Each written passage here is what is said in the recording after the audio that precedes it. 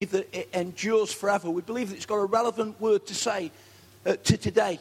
And the Bible says that faith comes by hearing, and hearing by the word of God. So you may know nothing about the Bible, but God's word can come to you tonight. It's like a seed that can drop into your life and produce life.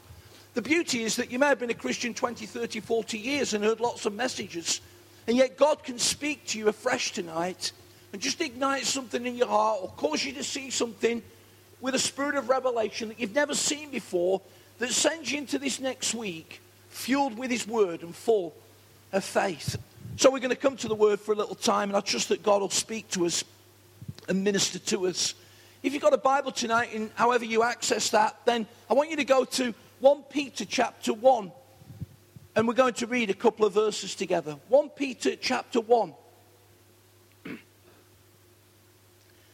it says these words: Peter, an apostle of Jesus Christ, to God's elect, exiles, scattered throughout the provinces of Pontus, Galatia, Cappadocia, Asia, and Bithynia, who have been chosen according to the foreknowledge of God the Father through the sanctifying work of the Spirit, to be obedient to Jesus Christ and sprinkled with his blood. Grace and peace be yours in abundance.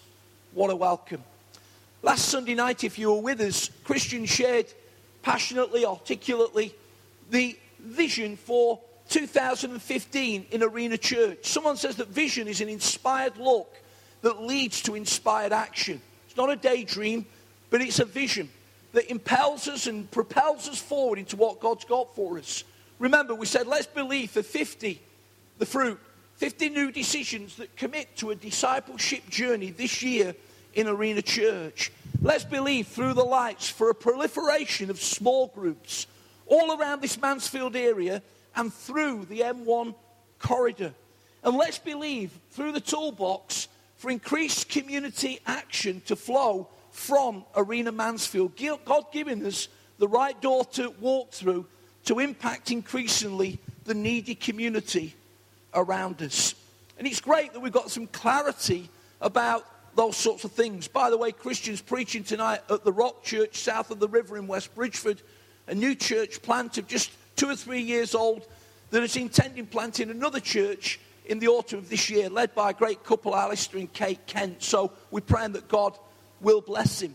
And whilst I think about people on mission, of course, we've got John Foster out in the Democratic Republic of Congo as well. And John's been able to send a few photos through courtesy of the internet. And again, John, we pray for you tonight in Jesus' name that you'll continue to be blessed along with the team in all that you do. So some clarity about what we're doing. And of course, Christian reminded us that if we're here, then the journey of being a Christian is to get to there. As Andy reminded us in prayer, here for you could be all sorts of things. Here for you could be dark. It could be failure. It could be my life's a mess. It could be I'm fed up. I've no direction. It could simply be that you're in a great place, but you recognize that you increasingly want to get to there. Former American statesman Dr. Henry Kissinger said this: it is the task of every leader to get people from where they are to where they have never been. That's the journey of faith. And that is what Christian rolled out for us last week. We don't want to be static. We don't want to stay where we are. We want to continually move to where God's called us to be. Remember the word from the week before about breaking camp and advancing.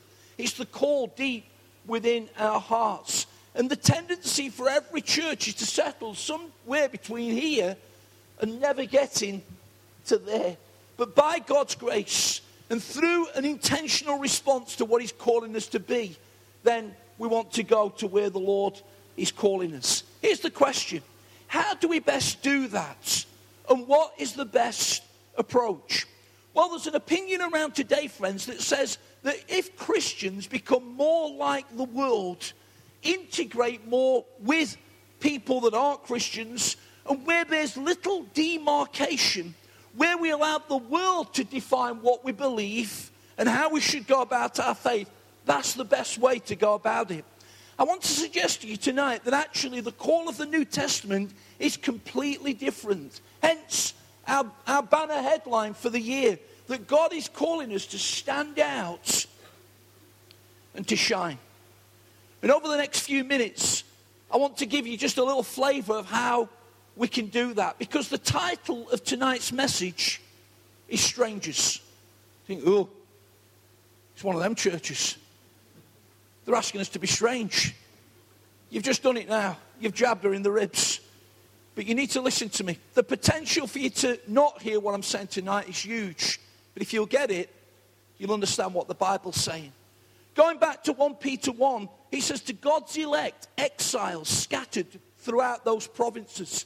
If you've got an older New International Version, it will say, to God's elect, strangers scattered through Pontus and Galatia and Cappadocia and Asia.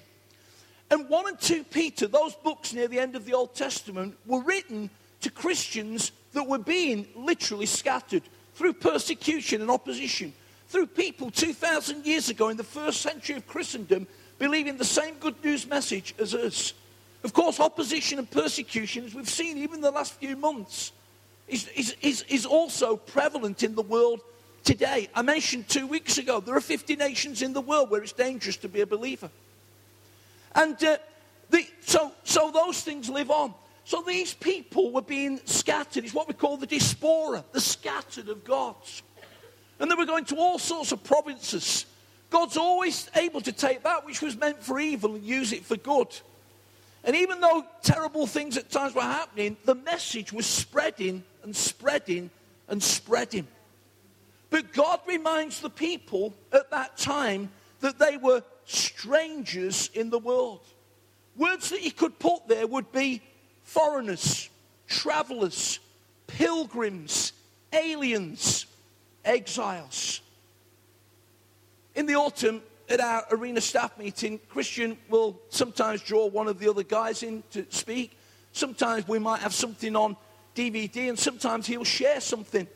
And in the autumn, he shared a thought on strangers, which got us thinking and sort of, I think, led us to this journey of where we are as we go into the new year of 2015. A couple of weeks later, says Christian, I don't know whether I've ever spoke this, but I'd sort of got this piece of paper on the subject of strangers. It had sort of captured me some time ago also.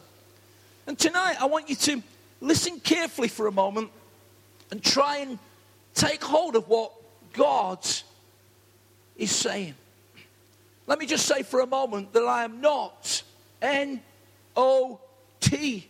When I'm talking about the call to be a stranger, talking about being odd, strange, eerie, mystical, or enigmatic. I'm not talking about any of those things. Arena Mansfield does not want to be known for being weird.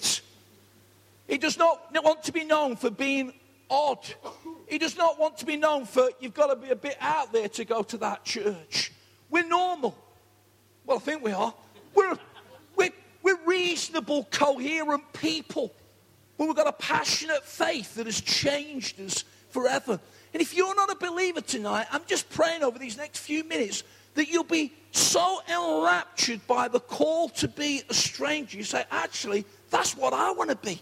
Because it really is the way to live. You see, there's a contradiction here. There's a paradox. The best way to stand out and shine is to actually recognize that we don't belong. We're otherworldly. Jesus said to the disciples in John 18, you're not of this world. Let me try and explain it a little bit more. C.S. Lewis was an atheist who got wonderfully converted and came to Jesus Christ. You know that he was an Oxford professor, and he ended up writing some great children's parabolic stories like the Chronicles of Narnia, where he was really depicting the triumph of Jesus. And maybe particularly at Christmas time, you've enjoyed sitting down with the kids or the grandkids and either reading those books or watching it on film again. But here's C.S. Lewis. He says these words. The Christians who did most for this world were those who thought most about the next. The apostles who set on foot the conversion of the Roman Empire. The great men who built the Middle Ages.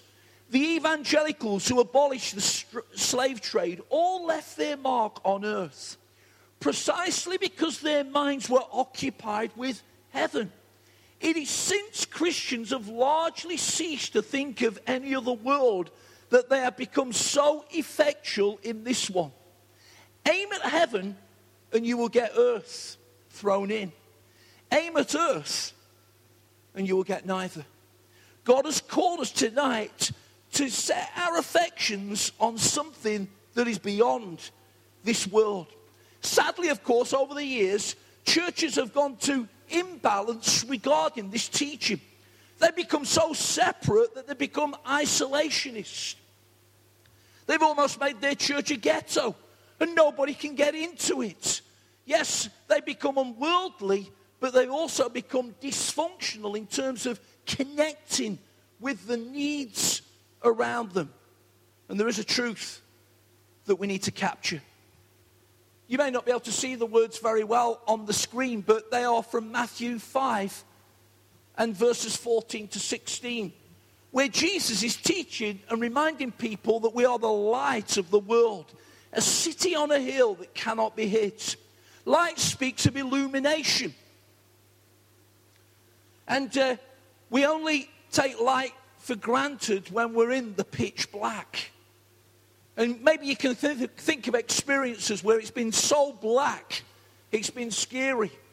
I was saying as we were thinking about multi-lights across the M1 corridor that you'll probably notice nowadays if you drive down the motorway regularly at night time that there's lights switched off that ought to be on. Can somebody give them a 5-bob piece sometime so they can put the money in the meter?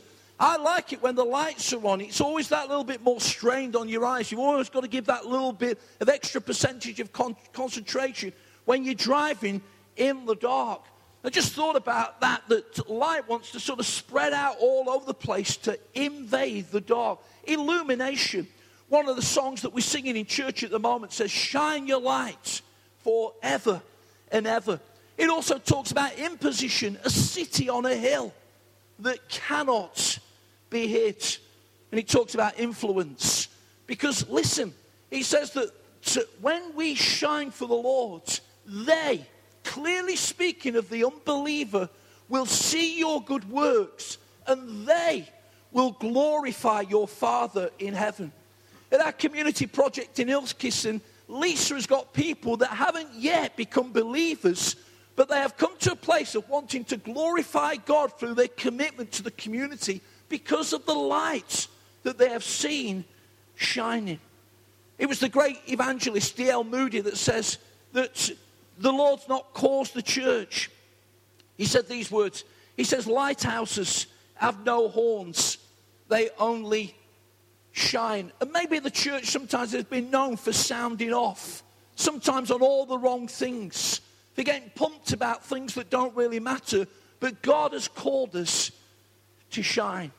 So I hope you've got it.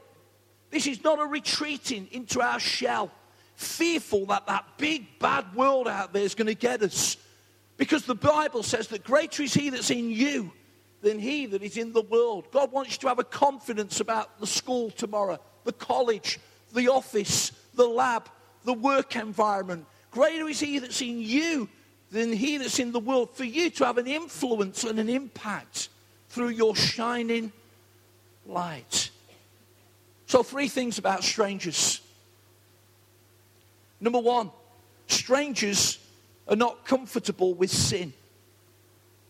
There's a verse in the Bible in 1 John chapter 3 and verse 9 that says, no one born of God continually or habitually sins. And then there's a verse in Peter which says, dear friends, I urge you as foreigners and strangers to abstain from sinful desires which war against your soul. Now that verse in John, in the old authorized version, says, he that's born of God does not sin. Oh, I used to read that and think, wow, that's a verse. But I think the modern translations have got it more accurately. We don't habitually sin. We don't continue in sin. In other words, friends, when we come to Jesus, there's a change in our lives. Sin simply means to miss the mark. Sin puts a barrier between us and God, which Jesus has bridged in the power of his cross to forgive us. The Bible says we've all sinned. And the Bible says that none of us can say we're without it. Otherwise, we deceive ourselves. But God wants us to live increasingly in victory over sin. Temptation comes. I've heard people say, well, temptation's sin. No, it's not. It's not. And temptation, you need to expect it. You need to detect it. And then here's the challenge. You need to reject it. And it goes away. Submit to God, resist the enemy, and he will flee from you. You may say, Phil, there's things in my life tonight that, I'm not pleased with. I know they're wrong. I know they've offended the holy gods. And it may be that you need to deal with your past first. And know that it's completely cleansed and washed away and forgiven. That God gives you a new start. It's what we call as Christians becoming born again. And then you need to realize that sometimes even when we still trip up and get it wrong, God's always there to forgive us. And even as we walk into our future, we don't have to walk into it fearfully, but to know that our future is also taken care of through the sacrifice of Jesus. But here's the challenge tonight. How comfortable are we at times with getting it wrong? It was Rick Warren that says that sin always starts out as fun. It does. Sometimes, friends, people get involved in relationships that have 3 and 4 generational consequences to them because initially, way back there, it was fun. And it ends up a mess. People start having a bit of a flutter on the GGs because it starts out as fun. But then all of a sudden, there's a £30,000 debt. People sort of, oh yeah, that were nice. I got absolutely hammered last week. It was fun. And then they realise they can't live without it. You see, because the enemy's always wanting to ensnare us and to take away from us our purpose and destiny in God. Here's the passion tonight. If you had a foreign body in your eye tonight, I don't know whether anybody's had to go to the eye hospital and have something removed. But I remember some years ago, I had a foreign body in my eye. And I went to the hospital and she just dabbed some ointment into my eye and just sort of brushed it away. Oh, see, it was an irritant. I couldn't stand it. It was affecting my sight. And that's the same attitude that we need to have to wrong in our life. We need to allow it and ask God to make it an irritant, because then we'll want to do something about it. And the oil and ointment of the Spirit is always here to pour into our lives and to take away those things that don't please the Lord. Let's live free this year. Let's live victorious this year. Let's live uncluttered this year. Let's keep short accounts with God. Let's ensure that we're in his presence. If it goes wrong, put it right. If you need to say sorry, do it quickly. And let's live not comfortable with sin. Secondly, strangers are not compatible to the values of this world. At the beginning of Romans chapter 12, there's a book in the Bible, Romans 16 chapters. The pivotal verse is Romans 12:1, because the previous 11 chapters have told us about our failings in God and God's love for us. And then how do we practically outwork it? It says, therefore, don't be conformed to this world, but be transformed by the renewing of your minds. And J.B. Phillips was a great Christian writer and author of the 20th century, and he wrote a paraphrase of the Bible. And in that particular chapter 12 and verse 1 of Romans, he said these words: don't let the world squeeze you into its mold. In 1 John chapter 2 and verse 15, we have some other verses with regard to this, and I'd like to read them to you. He says this: do not love the world or anything in the world. If anyone loves the world, the love of the Father is not in them. For everything in the world, here is the description threefold: the lust of the flesh, the lust of the eyes, and the pride of life, comes not from the Father, but comes from the world. The world and its desires pass away, but whoever does the will of God lives forever. And in our Autumn Arena Bible Training School, we did a series on 1 John. I don't have time to go there tonight, but I want just to home in for a moment or two, just to bullet one or two things about this whole challenge of not being compatible to the values of this world. A great challenge for us in a Western society, in a materialistic society. That we don't allow the world to squeeze us into its mold. You say, Phil, what's wrong with the world? It's a beautiful place, beautiful creation. I'm not talking about creation. In fact, the Bible tells us that God has revealed himself through creation, so he leaves us without any excuse. And even within a few minutes' drive of this church building tonight, you can be in the glorious countryside, enjoying some fantastic views. And there are people around the room tonight that have been to incredible places in the earth, high up on mountains, deep in valley gorges, and enjoying some of the great creation of God.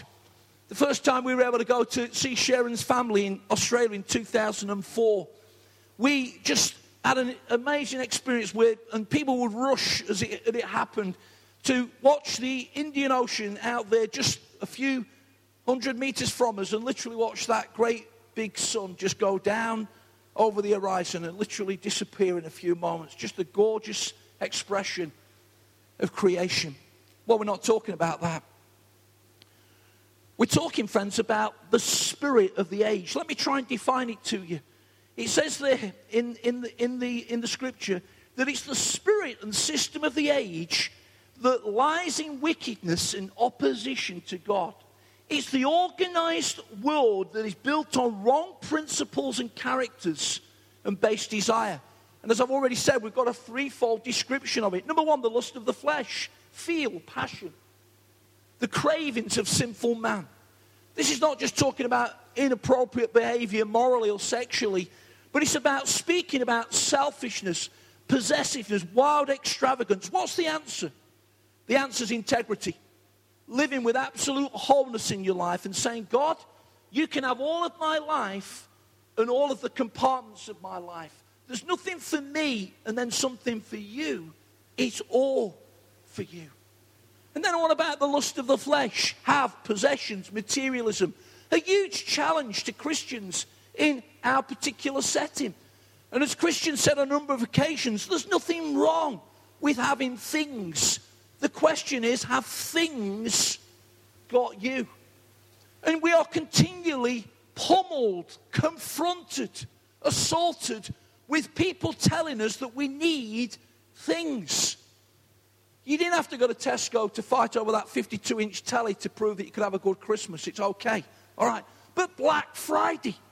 And one of the leading market retail executives said this week in the press, oh, it's here to stay. Well, the Lord help us. Because somebody's told us that we've got to be running in and getting things for Christmas. There's a furniture place not too far from here. It will remain nameless. But we get assaulted on telly every year by saying, you need a new 3-piece suite for Christmas. You see? Amen. And then now you need a holiday. And so it goes on. There's nothing wrong with these things. But friends, if those things have got us, they will never satisfy the deep cravings of your inner heart. Things will not do it.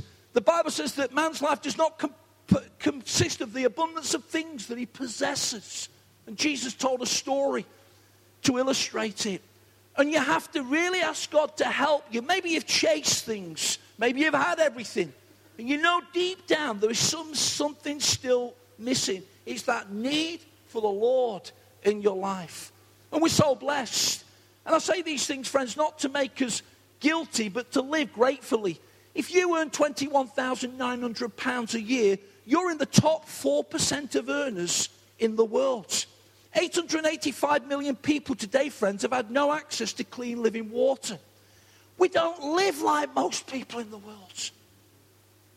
Because millions and billions of people got nothing.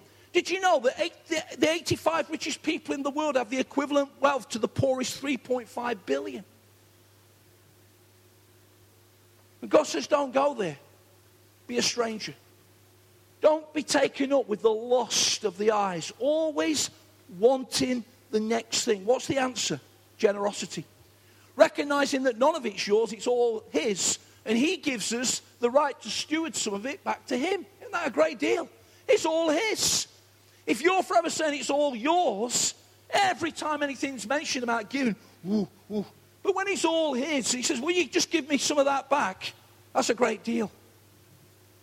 And then thirdly, the pride of life. Position, self-exaltation, stamping on folks, aggrandizement, egotism, get your own way, whatever it costs. What's the answer? Humility. Here's a quote from John Dixon, a great writer on this subject that's really lived with me for the last few months. Humility is the noble choice to forgo your status, deploy your resource, and use your influence for the good of others before yourself. God help us to live like that, friends, in these days in which we live. One of the great writers, Christian writers of the 20th century says, if we're somehow caught up with this world, it's clear that we're not ready for the next. And the third thing about strangers is not only are they not comfortable with sin, two, they are not compatible to the values of this world. And three, they are not confined by time. You see, we all think we're going to be here forever, and we're not. And actually, our little sort of time on earth is pretty small compared to eternity. But when you live in the light of eternity, it makes sense of your time on earth. Let me read this to you from Hebrews, a book in the Bible, from the Message. It says this of people that were followers of God. It says, each one of these people of faith died not having yet seen in hand what was promised. To quote Mark Batterson, who taught us on prayer, they thought long. I'm convinced, friends, that there's going to be generations even here tonight that won't necessarily see all that they desire to see, but be encouraged. There's a generation coming alongside on the back of your life that will, and it's going to be awesome. It's going to be awesome. They were people of faith, having not yet seen what was promised, but still believing. How did they do it? They saw it away off in the distance.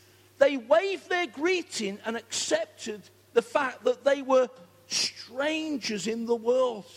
People who live this way make it plain that they are looking for their true home. If we were homesick for the old country, sin, Egypt, they would have gone back any time they wanted. But they were after a far better country than that, heaven country. You can see why God is so proud of them. And there's a city waiting for them. At the end of 2 Corinthians chapter 4, the Apostle Paul says, therefore, we do not lose heart. Read the previous verses to verse 16. He'd been knocked down, he'd been persecuted, he'd been stoned, he'd been opposed, he'd been treated really badly. Not lose heart? Why? Well, he tells us.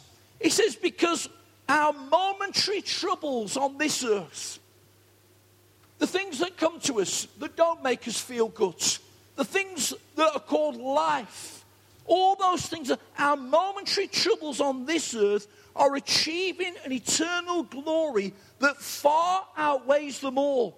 So we fix our eyes not on what is seen, which is temporal, but what is unseen, which is eternal.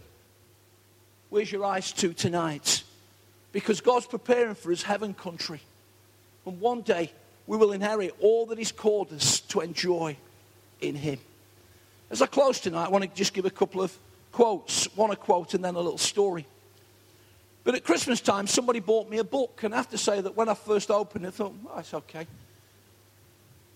I don't want to sound ungrateful in that, but it was just my first response. So, okay. But it proved to be a really good read by a guy called Drew Dyke, who's a Christian journalist and leader from North America. And he wrote the book called Yawning at Tigers. It's a bit of an obscure, trying to draw you in title, but he was talking about how God is holy and he calls us to be similar, but how we make a difference in the earth. And Drew said these words: we keep seeking out and loving people because we've sought out and loved by God. We go anywhere people are because we have a God who was willing to go anywhere for us. We are other, yet intimate. Different from the world, yet immersed into it. Holy and loving, just like our Father. And Drew went on to tell a story that he concludes the book with about a leadership conference that takes place every year in August in Willow Creek Church in Chicagoland, North America. One of the foremost leadership conferences in the world, led by Pastor Bill Hybels. And you would get many so-called high flyers at that conference, both from the church world and also the world of commerce. Harvard graduates, brilliant people, movers and shakers, nation influencers. And then about 3 years ago, they invited a little lady who had some resemblance to the now deceased Mother Teresa. Her name was Mama Maggie. She's a Coptic Christian from Cairo in Egypt. And she came in full long dress and was so different from everybody else. But she carried something of the presence of God. Such that when she arrived on the stage,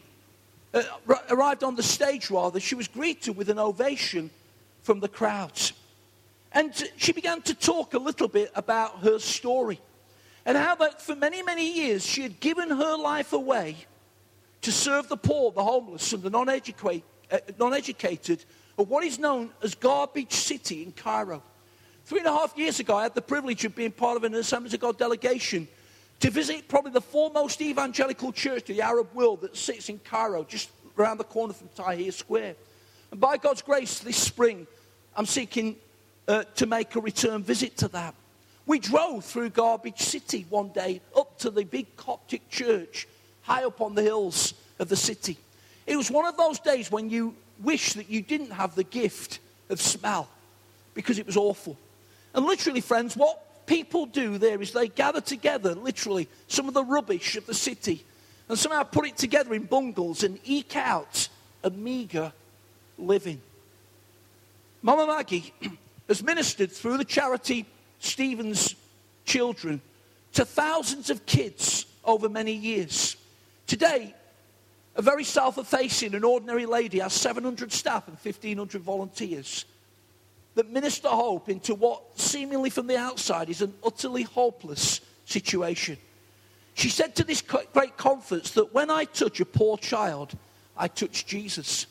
And if you read Jesus telling the story at the end of Matthew 25 about as much as you did it unto me, unto a little child, you did it unto me.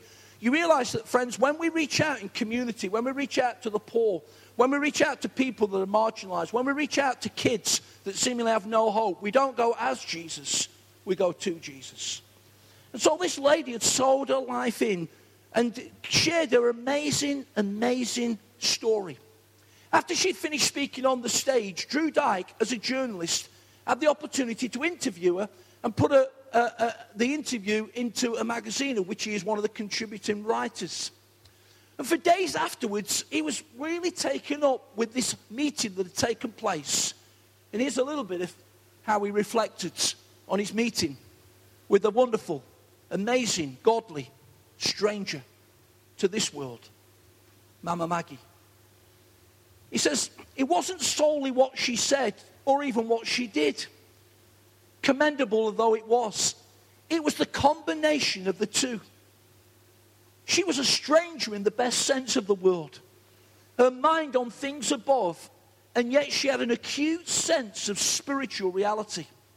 At the same time, she was immersed in the greatest needs of humanity. She hadn't holed up in some commune to meditate on spiritual truths. She spent her days and nights with the unloved and the forgotten. She was at once otherworldly and yet down to earth. Some people would have said of her, she's too heavenly minded to be any earthly good. Well, not Mama Maggie. She was definitely heavenly minded, but it only served to make her of more earthly good. Her spirit was in the heavens, but her hands were on the ground.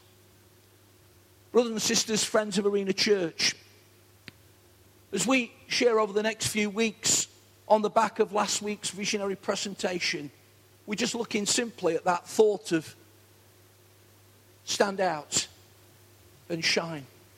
And Christian and me talking and praying about the ministry just before Christmas says, let's deliberately use the title, Strangers. He'll speak to it from his perspective next week. And then we'll draw a few principles out of living by standing and shining. We've deliberately used the word. We could have perhaps come up with another one that would have made us a little less uncomfortable. But it's a Bible word. It's a Bible principle. And it's the Bible way of living. One of the great 20th century prophets was A.W. Tozer, who said these words: "A scared world needs a fearless church." I want to say that if ever there's a day when the world is scared, it's right now. And it needs a church to emerge that will be fearless in its faith.